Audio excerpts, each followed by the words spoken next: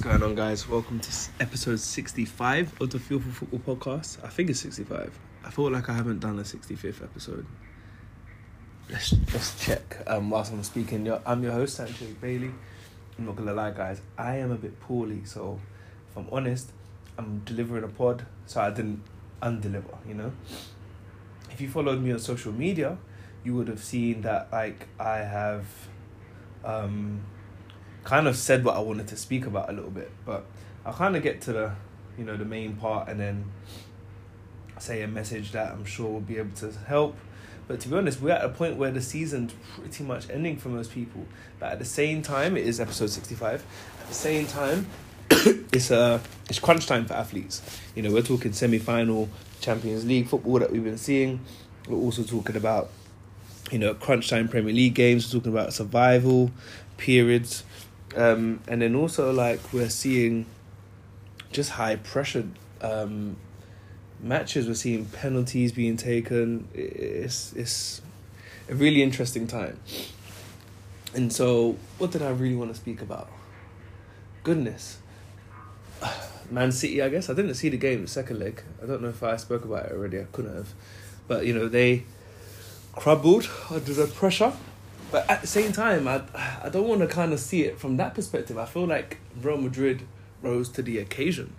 Sometimes in football and in sport, you don't always have to look at the fallacy, shall I say, from one team and maybe look at the praise that you can give to another. And I think really you saw a lot more of Real Madrid's greatness rather than as I said, this fallacy of Manchester City. That then shows me, I think, Real Madrid are going to go on to win the cup. Especially from the opposition that they've been through, especially from the adversity that they've been through. They are never going to be a team that is down and out. But really, what really inspired the episode for today, anyway, I don't even know what I can entitle it. Once I'm done, we'll see. But, excuse me. Sorry, you can tell I'm a bit not there, but here we are. I want to speak about the Arsenal Leeds game, obviously. I did watch Match of the Day though, so I did have a bit of exposure to what happened in the world of football.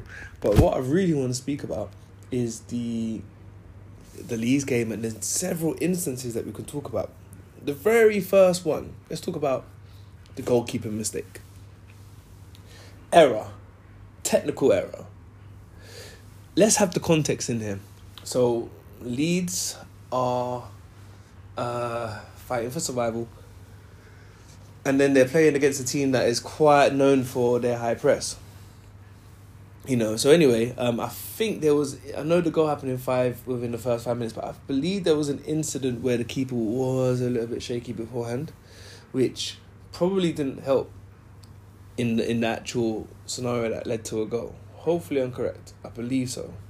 Anyway, mistake happened now. The keeper drops to the floor. And one of the players had to pick him up.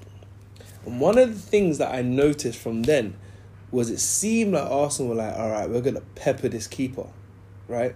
And I saw some shots from Saka, very long, out of typical range shot. When I say range, I also mean angle. Where I believe he wanted to test the keeper. And from someone else. Maybe Cedric, I'm not sure. My point being is that the players were testing the goalkeeper. And I'm not going to do an episode on how to handle mistakes. We've handled that already and spoken about that. And to be honest with you... Oh, damn. Sorry. To be honest with you... Sorry, I just made a cut on my leg. And I just felt it. Sorry. But yes. To be honest with you is what I was meant to say. One of the biggest things in terms of handling mistakes is your perception of mistakes before you even are on the pitch. So you have to perceive that and let go and accept it and focus on the rest of the game. So, you make a mistake in the first 5 minutes of the game. You drop to the floor thinking, damn, I could have been the one that have relegated my team. When, one, there's 85 minutes to play. And now we know in hindsight, they actually had the last kick of the game, which could have left the game level, which is something that the goalkeeper couldn't do. So it's not you that actually brings the team could potentially bring the team down from that error, so to speak. There's so much factors that need to occur in the game in order for you to respond in the most, or to say that could affect the result or the destiny of your team. There's about 11 to 13 other players that can have a say-so in that. Also, there was a whole other team playing a game in Everton where I believe at one point they were drawing or they might have been trailing, and their result also affected Leeds. It didn't work out in their favour in the end, but now we can actually see how Leeds kind of galvanised themselves in the second half, where there's so much still to play for. So that's one of the things that needs to be the reinforcing point. Once you've accepted and perceived mistakes to be something that, happens in this part of the game. Secondly, seeing and focusing on the opportunity for things to change, because it happened in the first 5 minutes of the game, 85 minutes to go minimum for the rest of the game. My boys can do something.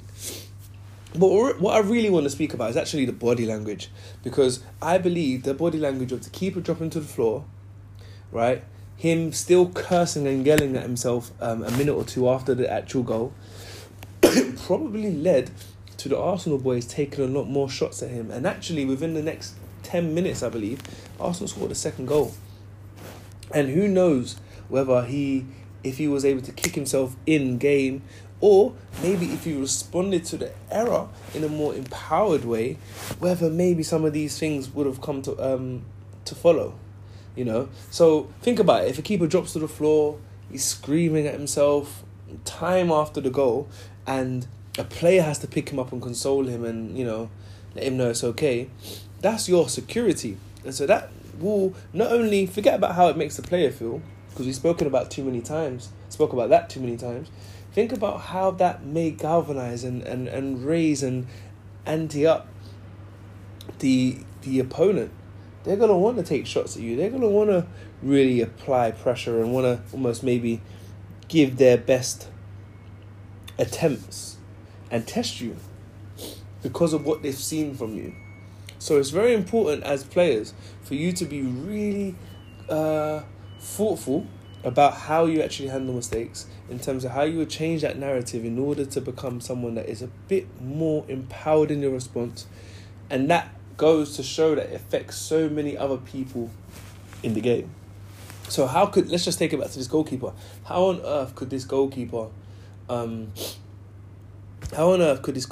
have responded differently and been more empowered? You have that mistake happen, or error, should I say, and Nketiah scores. Now think about how confident someone can look when. What do I mean by that? So, I remember when I was younger, the mark of confidence might have been your walk. We used to bop when I was younger. I mean, have a little sway in your step. I'm not saying that that's what you need to do, but there's a visual display of confidence. You could have a visual display of someone who knows that was an error in judgment. Acknowledge it. It's a mistake. Maybe hand up, and you're standing, you're breathing. Head up, shoulders up, ready to kick off again, right? When that ball comes, you're displaying an assured body language. You do your thing. You're not trying to do something to make up for anything. You're doing your thing. And if you've been following the episodes, you should have your profile of yourself. You should know your skill set and your qualities, which is then going to reinforce how you're then going to respond to such errors. Hopefully that makes sense. Another thing I wanted to speak about was the sub-max, and I'm really pleased to see Eddie Nketiah out of a subjective perspective, more from an objective. Someone who hasn't got much game time and they're making a stand and they're forcing their way into the team. Maybe by circumstance, but they are forcing their way and keeping themselves in the team from what he's delivering. And credit to him. And I don't know. Most people are towards the end of the season. Some people may be in playoff season. Some people may be in championship phase or even survival. If you're someone who is considered to not be someone that's got more games, you can be someone that makes an impact. No matter how quick, no matter how short. And this is something that you really want to kind of get yourself prepared for mentally, is being an impact, even in a short amount of time. What time did Rodrigo come on for Real Madrid? I don't know, but he came on late, right?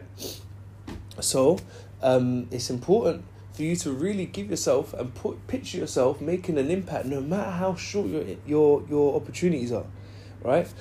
You coming on and nullifying, or maybe taking full advantage of the deficits that you're seeing from the team, and maybe some of the weaknesses or some of the flaws that they're displaying. You coming on and taking full advantage of that.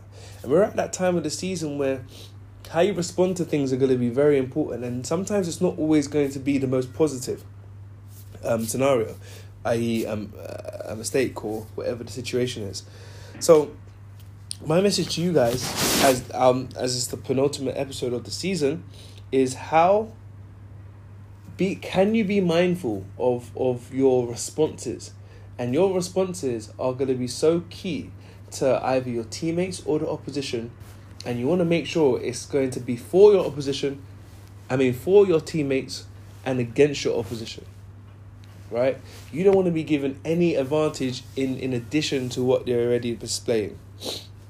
Another thing I think I might have saw from the Man United game actually was, it's kind of in response to what I was saying in the episode before. You got to prepare yourself for the best versions of who you're going to be playing against. And Man United lost, 4-0 fine. But at the same time, did they really prepare themselves to face the Brighton side that will be on steroids? A super, what did I say? A Super Saiyan version of them, right? I doubt it. You got to be preparing yourself to face the very best version of the opposition. You can see that the goals are flying in. Most teams are scoring goals like more than they ever have scored, like in a succession of games. So Brighton, I think they only scored like 10 to 12 goals at home, and they scored a third of that at least anyway, in one game. Players are going to be playing the extreme best versions of themselves, and you've got to prepare yourselves for that. And then lastly, I want to also comment on the attitude of Leeds and them to recover and actually stay in the game and get to it. They did lose their heads though. Concentration was lost. Their focus was lost. At the same time, they worked themselves and put pressure on Arsenal, and you got to keep going at it. They had one shot, I think, maybe two shots all game. Even if things are not happening for you, you got to keep plugging away, because you just can make something happen. You could make a change, and you don't know the small change that you can make, which may be insignificant to you. You don't know what that does to the opposition. So you have to keep going. And I'm hoping that at this stage of the season, that this is that extra push that someone needs. Did I want to speak about something else? I can't remember off the top of my head. But I think the message is made clear. And I really hope... excuse me. Oh, the red cards and stuff. Oh, man. Well, if you apply these elements in there, hopefully those situations where your red card and the frustration is eradicated, because you have now focused on your body language. You've focused on, your mindset in approach to the game. You've accepted how mistakes and things might not go your way. And you also now know that if you keep plugging away, you don't know the small impacts you can make against your opposition, against their morale, against their chemistry and flow. So it's important to just keep persevering. Perseverance might be the title of this episode. I think I'm gonna overload or coughing. I was gonna say kofta. Probably hungry. Anyway, guys, over to next week. I wish everybody all the best, the very best. I hope everyone does well in their respective games, and I look forward to hearing all about your progression, your challenges, successes, maybe even their misses. But we're here to make building blocks and improve from season to season, and I hope this is a version of an improvement for you all. Take care and all the best in all your competitions. Bye bye.